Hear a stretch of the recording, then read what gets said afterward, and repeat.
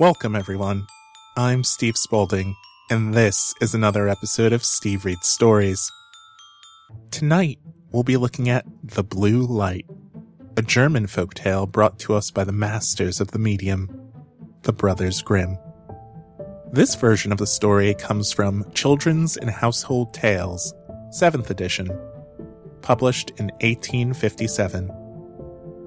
It's an Arns Thompson Type 562 folktale, which means that it derives many of its features and its basic structure from a story you might recognize, Aladdin and His Magic Lamp. This version tells of a soldier who, after being slighted by his king and trusting in the hospitality of a witch, comes into contact with a black dwarf, who changes his life for the more interesting. The dwarf is almost a story in and of itself. The original template comes to us from Norse mythology. These dwarves had pale skin, dark hair, and were more closely related to vampires than the jolly bearded folks we've grown to love. They were even allergic to sunlight. One dwarf in particular, Alvis, tried to claim the hand of Thor's daughter, but waited a bit too long and was turned to stone for his troubles. As for the concept of black dwarves, the Norse like to use the words for dark elves, black elves, and dwarves fairly interchangeably, which has led some scholars to wonder whether they were all the same creature after all. This particular story doesn't answer that question, but it does try to teach us the value of wells, riches, revenge, and a single ducat. I hope you enjoy. Once upon a time there was a soldier who served the king loyally for many years. When the war was over, and the soldier could no longer serve because of the many wounds he had received, the king said to him, "You can go home now. I no longer need you. There will be no more money for you, because wages are only for those who earn them."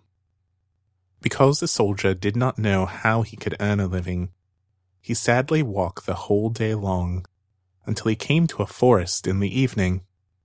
As darkness fell, he saw a light. He approached it, and came to a little house, where a witch lived. "Give me a night's shelter, and a little to eat and drink," he said to her. "Otherwise I will perish." "Oh," she answered, "who gives anything to a runaway soldier? But I will have pity, and take you in after all, if you will do what I ask of you." "What do you want?" asked the soldier. "For you to dig up my garden tomorrow." The soldier agreed, and the next day he worked with all his might, but could not finish before evening. "I see," said the witch, "that you can do no more work today. I will take you in for one more night, if tomorrow you will cut up and split a stack of wood for me." The soldier took the entire day to do this, and that evening the witch proposed that he should remain a third night. "Tomorrow I have only a small task for you. Behind my house there is a dry well into which my light has fallen. It turns blue and never goes out. I want you to get it for me." The next day the old woman led him to the well and lowered him down in a basket. He found the blue light and gave a sign that she should pull him up again. And she did pull him up, but when he was close to the edge, she wanted to take the blue light from him. "No," he said, sensing her evil thoughts. "I shall not give you the light until I am standing on the ground with both feet." Then the witch became furious, let him fall back into the well, and walked away. The poor soldier fell to the damp floor without being injured. The blue light continued to burn, but how could that help him? He saw that he would not be able to escape death. He sadly sat there for a while. Then he happened to reach into his pocket and found his tobacco pipe, which was still half full. "This will be your last pleasure," he thought, pulled it out, lit it with the blue light, and began to smoke. After the fumes had wafted about the cavern, suddenly there stood before him a little black dwarf, who said, "Master, what do you command?" "Why should I command you?" replied the bewildered soldier. "I must do everything you demand," said the dwarf. "Good," said the soldier. "Then first help me out of this well." The dwarf took him by the hand and led him through an underground passage, and he did not forget to take the blue light with him. Along the way, he showed him the treasures that the witch had collected and hidden there, and the soldier took as much gold as he could carry. When he was above ground, he said to the dwarf, "Now go and bind the old witch and take her to the judge." Not long afterward, she came riding by on a tomcat as fast as the wind and screaming horribly. And not long after that, the dwarf was back. "It is all taken care of," he said. "The witch is hanging on the gallows. Master, what do you command now?" "Nothing at the moment," answered the soldier. "You can go home, but be ready when I call you." "It is only necessary," said the dwarf, "for you to light your pipe with the blue light, and I will be with you." With that, he disappeared before his very eyes. The soldier returned to the city from which he had come. He moved into the best inn and had beautiful clothes made for himself. Then he told the innkeeper to furnish his room as luxuriously as possible. When it was finished, he summoned the black dwarf and said, "I served the king loyally, but he sent me away to starve. For this I now want revenge." "What am I to do?" asked the little man.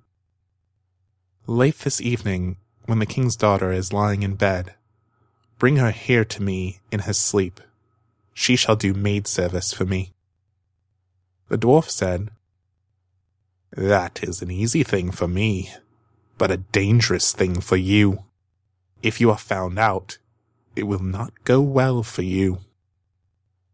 At the strike of 12, the door opened, and the dwarf carried the king's daughter in. "Aha, is that you?" cried the soldier. "Get to work now. Go fetch the broom and sweep the room." When she finished, he called her over to his chair, stuck his feet out at her, and said, "Pull off my boots," then threw them in her face, and she had to pick them up and clean them and make them shine. She did everything that he ordered her to do, without resisting, silently, and with half-closed eyes.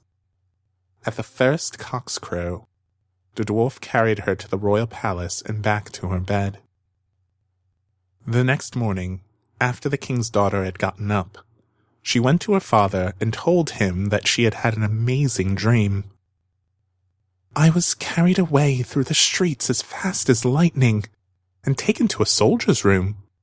I had to serve as his maid and wait on him and do common work, sweep the room and clean his boots. It was only a dream, but still, I'm tired as if I had really done it all." "The dream could have been true," said the king. "I will give you some advice. Fill your pocket with peas, then make a small hole in your pocket. If you are carried away again, they will fall out and leave a track on the street."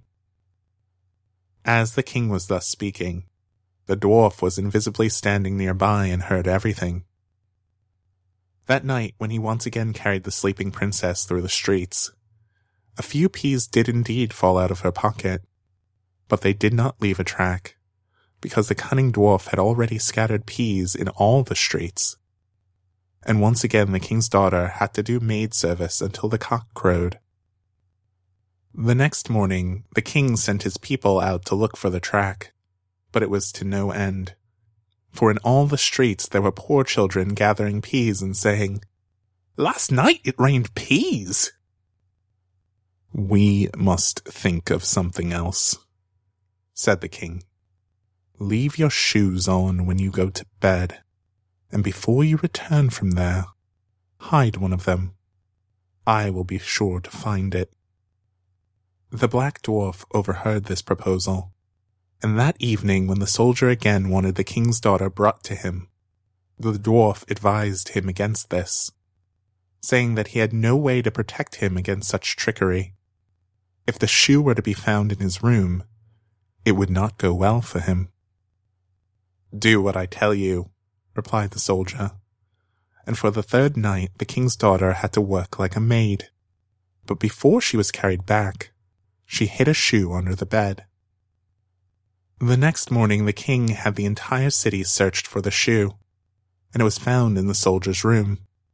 The soldier himself, following the little man's request, was already outside the city gate, but they soon overtook him and threw him into prison.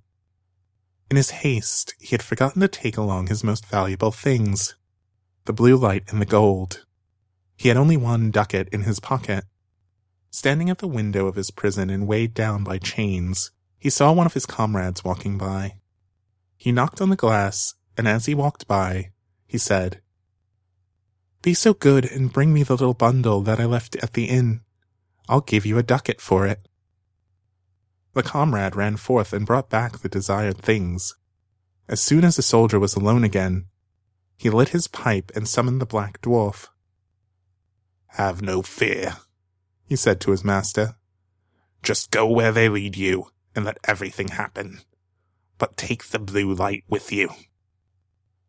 The next day the soldier was tired, and although he had done nothing wrong, the judge still sentenced him to death. As he was being let out, he asked the king for one last wish. "What sort of wish?" asked the king. "That I might smoke one more pipe on the way." "You can smoke 3, answered the king, "but do not think that I will let you live." Then the soldier pulled out his pipe and lit it with the blue light. As soon as a few rings of smoke had risen, the dwarf was standing there. He had a cudgel in his hand and said, "What does my master command?" "Strike the false judges and their henchmen to the ground for me, and don't spare the king either, who has treated me so badly." Then the dwarf took off like lightning, zip-zap, back and forth, and everyone he even touched with his cudgel fell to the ground and did not dare to move. The king became afraid. He begged for mercy, and in order to save his life, he gave the soldier his kingdom, as well as his daughter for a wife. Steve Reads Stories is produced by me, Steve Spalding. If you like what you heard, take a moment to rate us on iTunes, SoundCloud, or wherever you get your podcasts. It really helps. You can follow me on Twitter at @SBSpalding and learn more about my other projects at thecoldstorage.com. Thanks for all the support, and I hope you'll join me again next time.